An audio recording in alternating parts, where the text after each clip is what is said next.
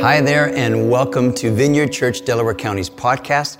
My name is Michael Hansen. I'm the lead pastor here at the church, and I am so glad that you have joined us for this week's message. I'm going to have a little bit more to say at the end, but for now, enjoy the teaching. Good morning. It's good to be here. I was thinking about it, it's been 4 years since, not the last time I just spoke, but unfortunately, Penny and I haven't been able to attend real often. Penny's, her immune system is so frail, so we watch regularly on TV, but we don't get to be here very often. So it's a real thrill to be here today, and hopefully with the new chemotherapy that Penny has begun a week or so ago, we'll be able to get back here and get her in remission. That's our hope, and we appreciate all your prayers. Let's go ahead and pray and just ask the Lord to be with us and see what he has. Father, I thank you so much for this time. Lord, I just ask that you would come and give me your mind and give me your thoughts, that I could speak consistent with your intentions for today. Lord, give me an ability to be captured by you. And Lord, I pray that for each one of us, Lord, that we would leave today different than when we arrived, simply because you're here. So come, Lord, and have your way in Jesus' name. Well, Michael said I can really take this and go with it however I wish. So if you could pull out your checkbooks and your wallets, we're going to take a no. I got plenty last night, though. No need for them. So I'm having the privilege of starting the introduction to the Gospel of Wholeness. The Gospel of Wholeness will be taught over the next, 6 or 7 weeks by Michael and Andrew and Heather. But I get to sort of give a launch to that. I'm going to be just doing an overview of what it is. And then over these next number of weeks, Michael, Heather, and Andrew will put meat on the bones. And essentially what the Gospel of Wholeness is just a practical theology of sanctification. But if we call it come and hear a practical theology of sanctification, no one would come.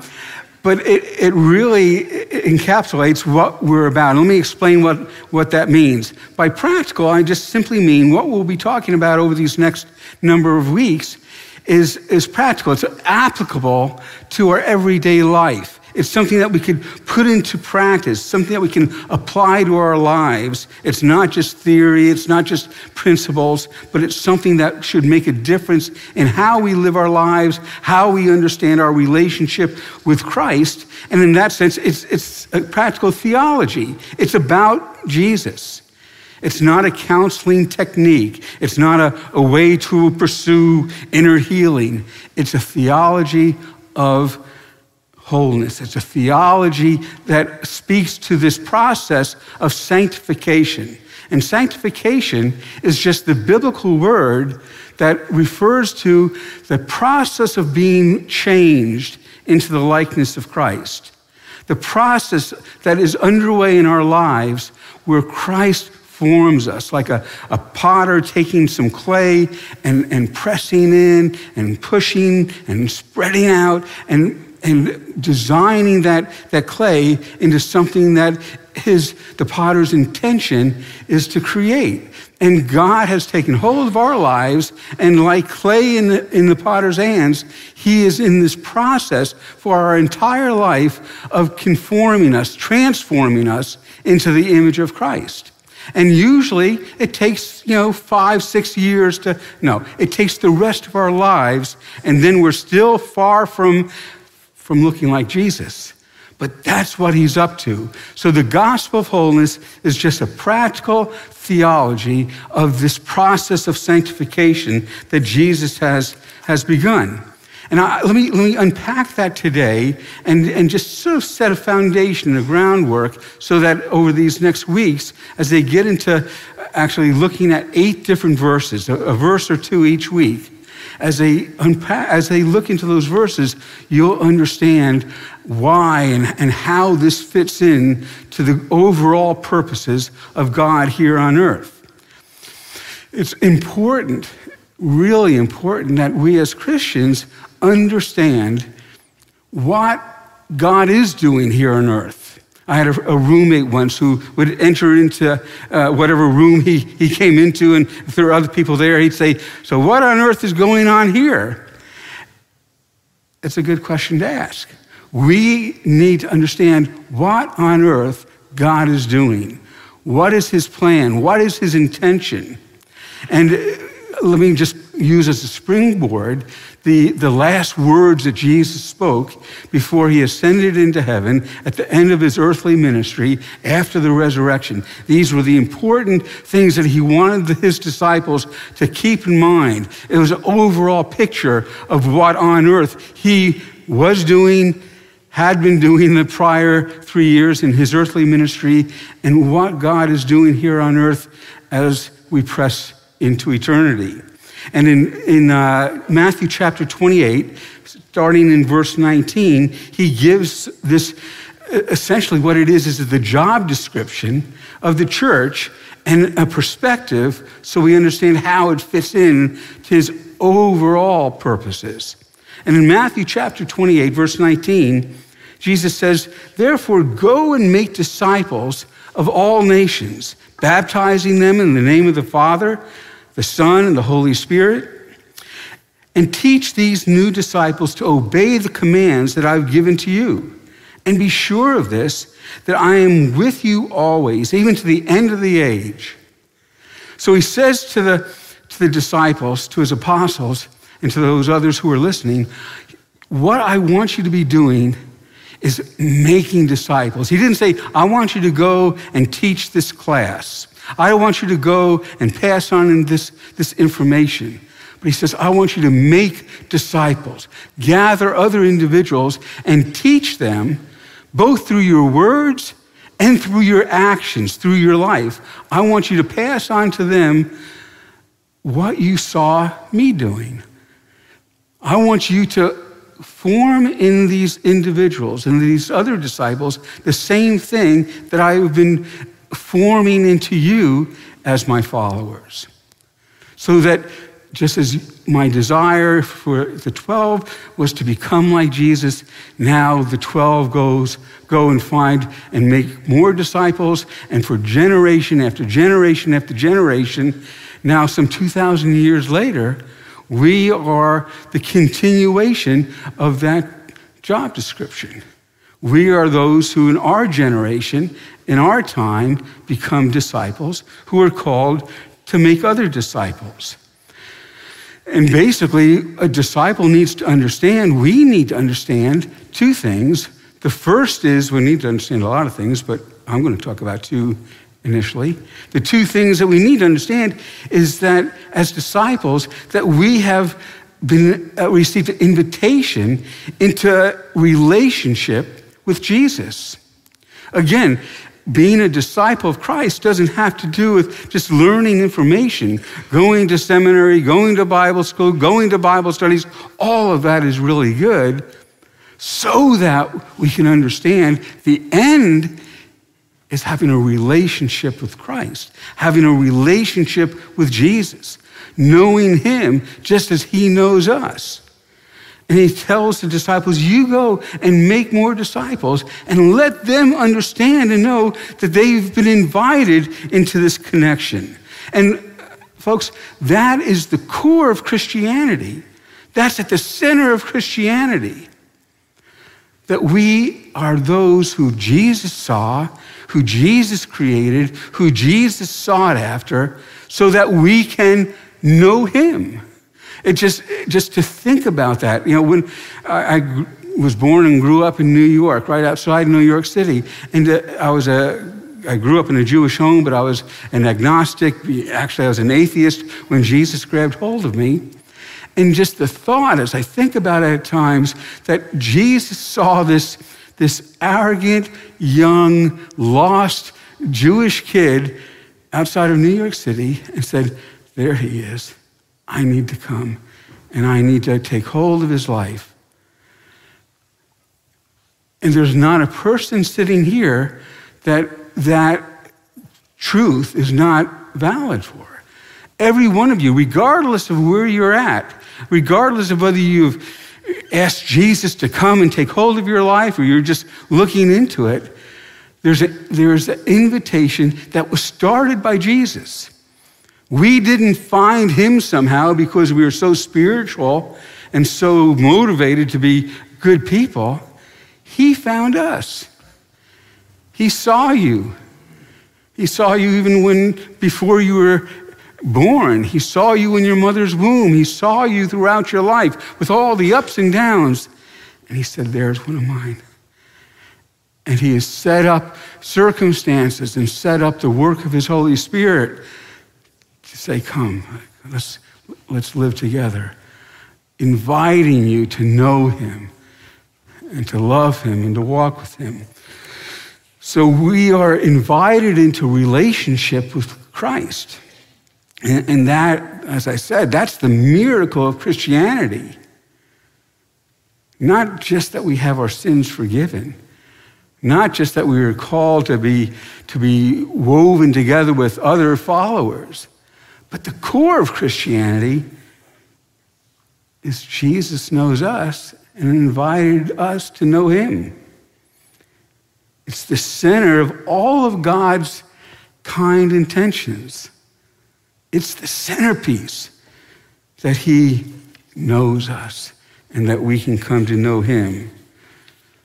In 2 Corinthians, Paul quotes, actually he's quoting a verse that you can find in the Old Testament in a number of places, and then he quotes it in the New Testament, Apostle Paul talking of God's heart.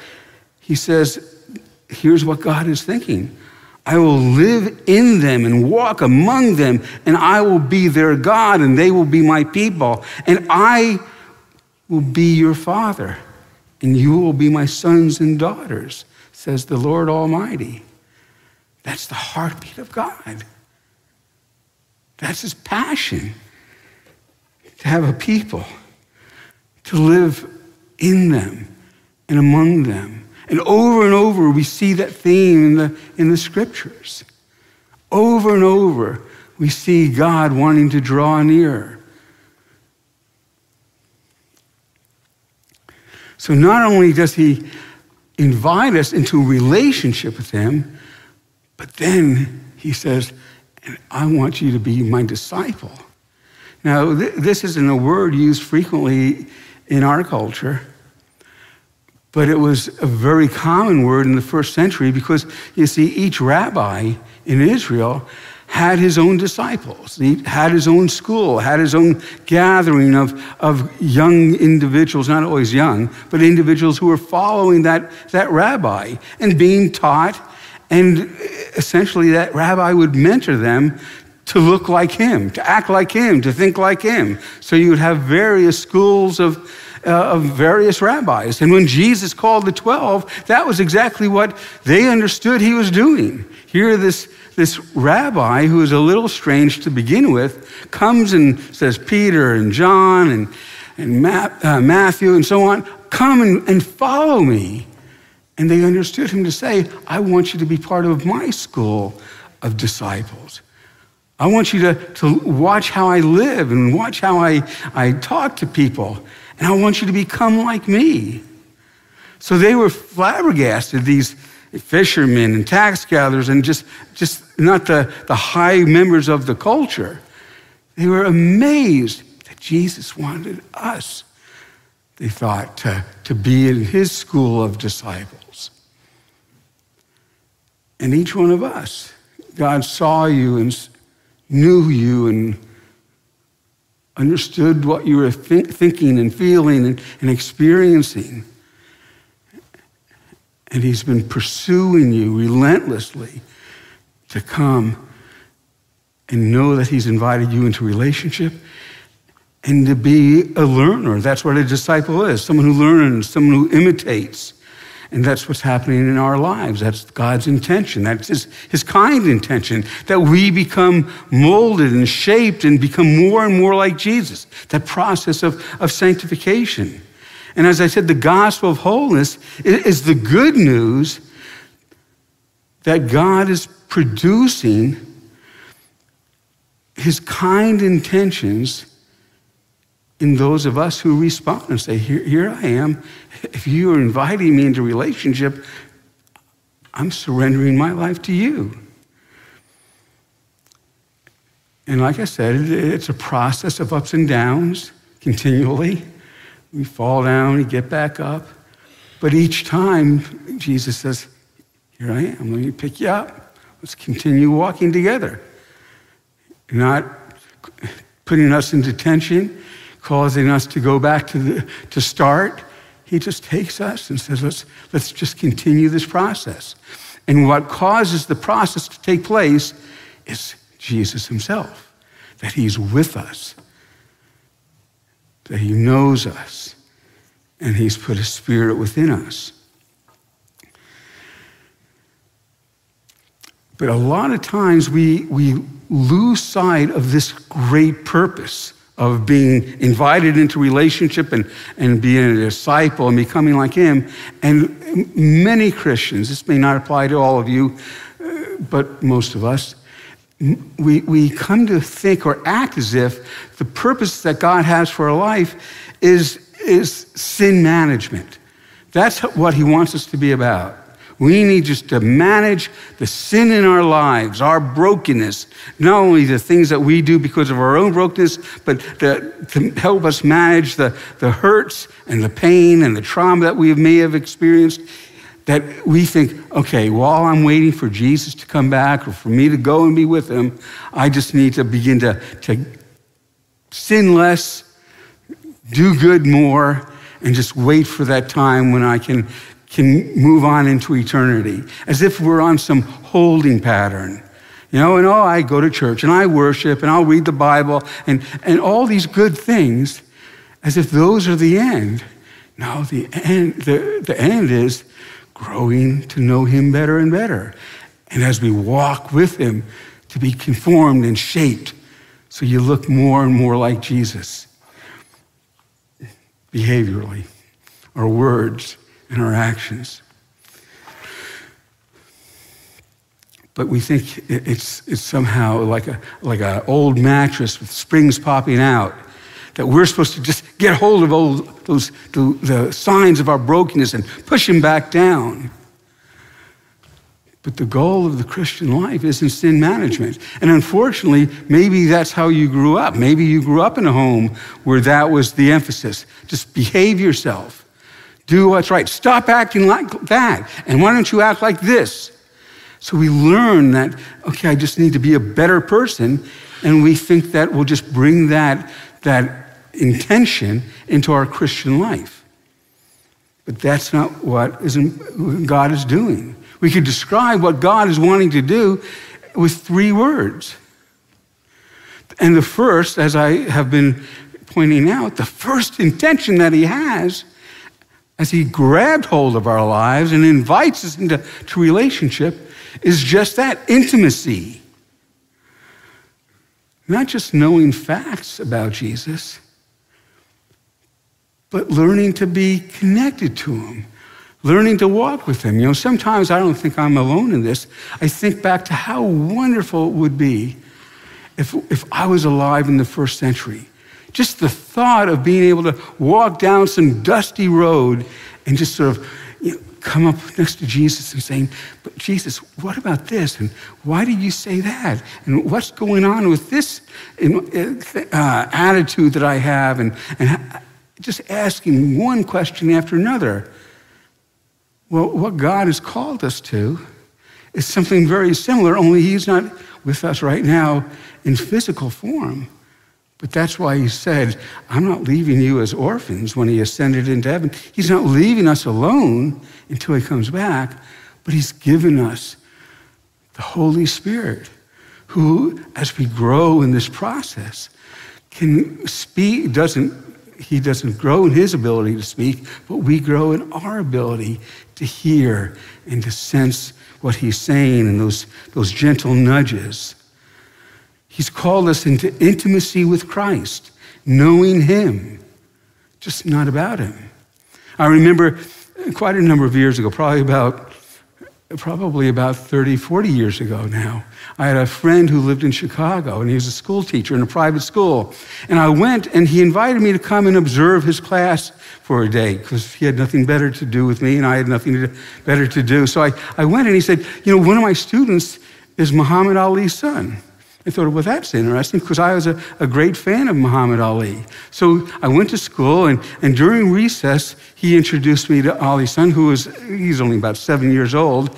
And I remember sitting there talking to his son, saying, I was a great fan of your dad's. And I remember the first time he became, when he got the champion belt, I remember he was fighting Sonny Liston, and he was the underdog, and he knocked Sonny Liston out.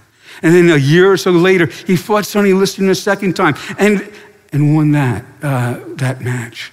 And I talked to him about the Thrilla and Manila and the Rumble and the Jungle and fighting Foreman and Frazier. And Ali's son's looking at me and just asking questions, and I felt pretty hot. I mean, I knew more about his father than he did. And then all of a sudden, he turned to me and said, boy, I can't wait to get home tonight. And when Dad and I take a walk, I'm going to ask him about all this. And then suddenly I realized I knew about his dad, but he had that relationship, that intimacy with his dad. And that's what I'm talking about. The normal Christian life isn't just managing our sin until Christ returns. The normal Christian life is intimacy with Jesus, knowing him and allowing him to know us. To learn what Jesus meant and what Paul meant when we were exhorted to fix our eyes on Jesus. Because he's the author and the perfecter of our lives. Take your eyes off the circumstances all around you and let your eyes behold Jesus. Because not only did he give us life, but he perfects that life that he's called us to. So we're called to intimacy with Christ. We're called to dependency upon Christ. And understand that the dependency flows out of the intimacy. As we walk with him, as we know him, as we allow him to know us, it's easy then to move towards depending on him, leaning on him, not jumping off the gurney every time he wants to do a little surgery or fix a little break in our lives. But we know his kind intentions because we've been walking with him. We've been listening to him. Not perfectly, not hearing him perfectly, but growing in that ability to discern and to hear what he may be saying. Learning how to trust him. And allow our life to be dependent on. A wonderful story. In John chapter 12, Jesus was at his friend's house, his friend Lazarus' house. Lazarus had two sisters. One was Martha, and the other was Mary. And Mary had a little rough background, but she comes out while Jesus was there at Lazarus' house, Mary and Martha's house. She comes out with a jar of perfume, big jar of perfume, not one of these little dinky things, a couple of ounces. It's a big jar. Comes out with the jar of perfume. It was said to be worth a year's wages. Pretty big jar. And she takes that perfume and begins to pour it over Jesus, anointing Jesus. And some of the other people who were there at that gathering, began to grumble and say, that's worth a lot of money. She could take that money or take that perfume, sell it, and give the money to the poor. Jesus would have none of it because he recognized what was happening as she anointed him with that oil. As she was saying, Jesus, I am depending on you for everything. You're my source. Perhaps that perfume was what she wore in her former trade as a prostitute. It was her identity. She was beautiful, she was young, she wore this perfume. No, my identity, Jesus, I want to rely on you, that you're my God. My relationship with you gives me my identity. Perhaps the perfume, having that much perfume was her retirement. She would keep the perfume, and so someday when she got old, she could sell it and live off the proceeds. But she was saying, no, my security, not just my identity, my security in the future. I'm relying on you. I'm dependent on you. And that you are able to be depended on. Maybe it was her dowry to someday get married, and that was going to be her dowry because she probably didn't have a father. Lazarus and Martha and Mary, probably their father wasn't alive. So that was her confidence that she could get married. So what she was saying in that simple act was, Jesus, having come to know you and have a relationship with you, I now just depend on you. I rest on you.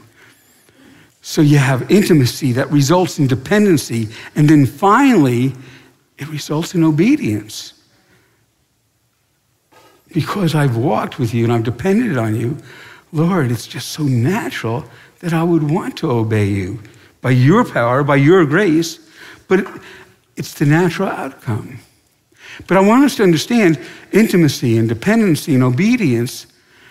The order is really important because one flows out of the prior one.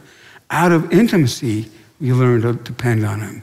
Out of dependence, we learn to be willing to say, Lord, you know best what's for me.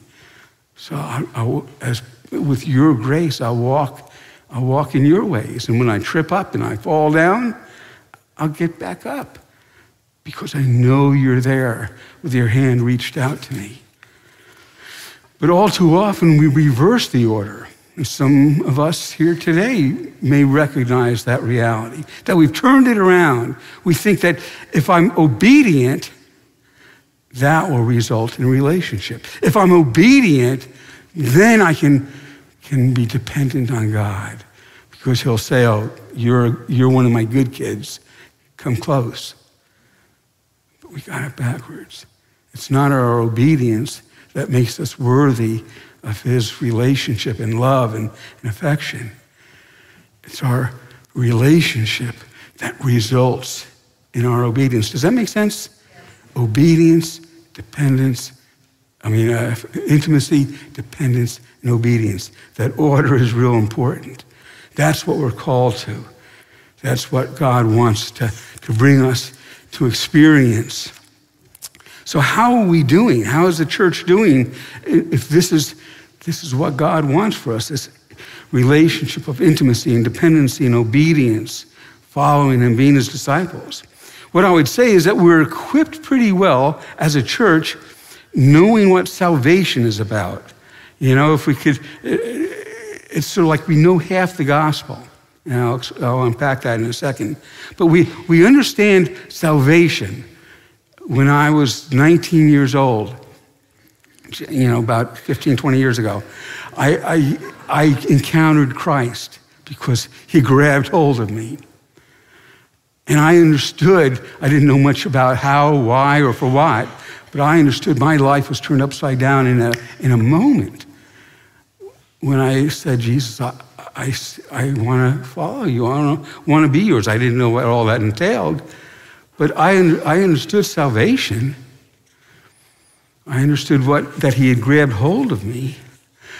And I think as a church, we understand salvation fairly well. In other words, if someone came to your door this afternoon when you get home and said, I understand you go to that Vineyard church up there, with the rocking chairs and stuff, and I would like to know about Jesus.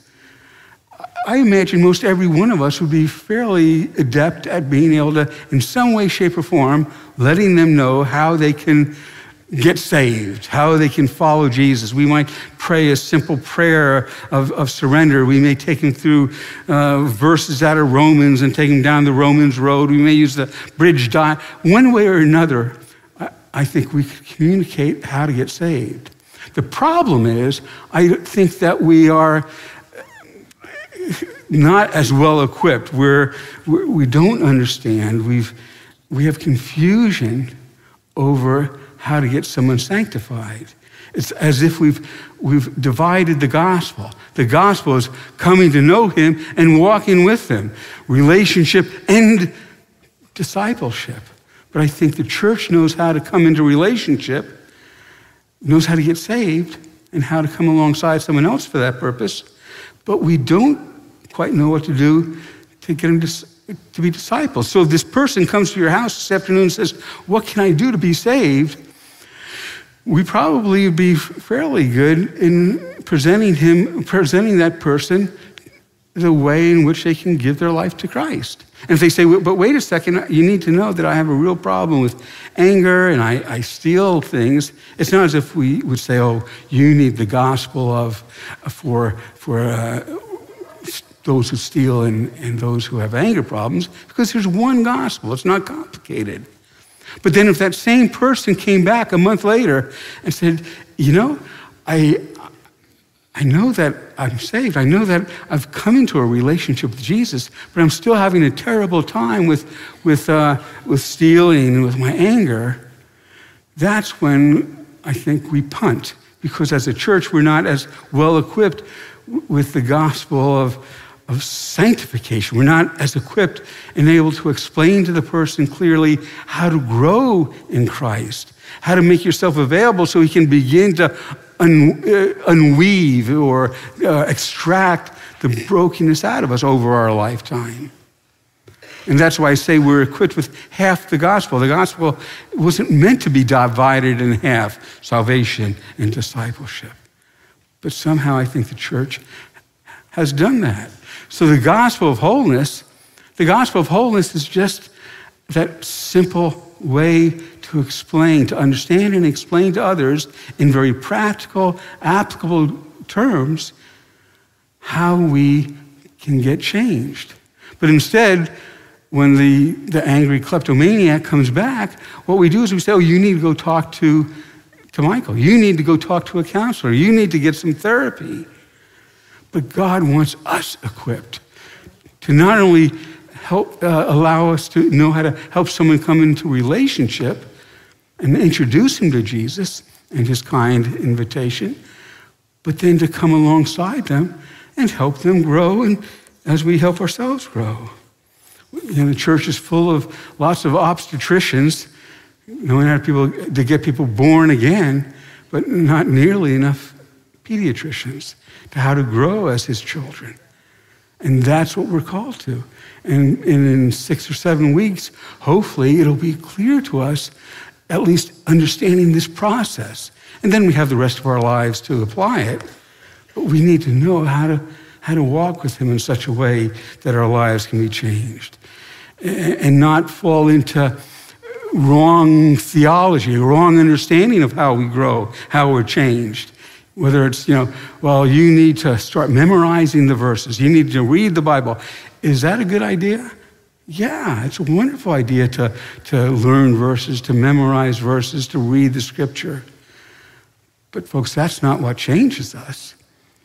Think of how many people have little verses on their refrigerator about gluttony. That we open and look at every time we open the refrigerator to get another piece of pie. Knowing truth, it doesn't change us. Jesus changes us. So scripture memory is good, scripture study is good, but it's not what changes us. Jesus does. Or we tell the person, what you need is accountability. I happen to know of a support group for angry kleptomaniacs. Let me get you in touch with them, and they can help keep you accountable. Is accountability good? You bet it is. Does accountability change us? No.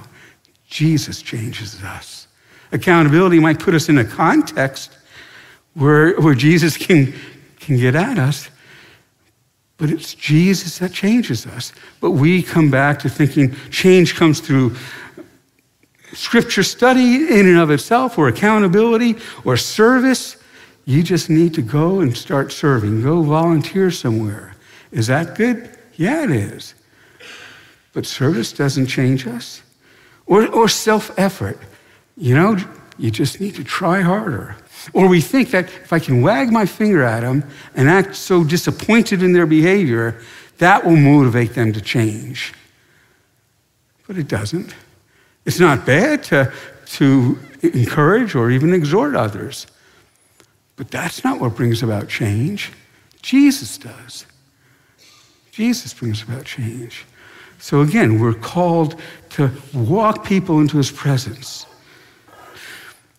And all too often, as we think that, well, it's self-effort that's going to put me over the top, the harder and more discouraged we get. It's what I call the devil's triangle. You know, on the first side of the triangle, okay, I'm going to try harder. I'm going to really go after it. I'm going to really deal with these issues in my life or the consequences of sins committed against me. I'm going to take it on. I'm going to really try. And we try for a while, and then all of a sudden we realize, I just can't do it. I continue to fall into the same patterns. And then we go into the third part of the triangle, which is we give up until we hear an inspiring podcast or sermon or read a book, and we say, okay, I'm going to try it. This time I'm going to do it. And we continually go through this pattern, just getting hopeful and then frustrated, hopeful and then frustrated. We need to come and recognize, how do we grow in Christ? How do we change? And it starts with him. It starts with him. We're pursuing him. Out in the front of the building, right next to the front door, we have a dedication stone. It says, pursuing pure and simple devotion to Christ. It comes out of 2 Corinthians 11, verse 3, where Paul said to the Corinthian church, he said, I'm afraid that you're going to be led astray from what is the pure and simple devotion to Christ.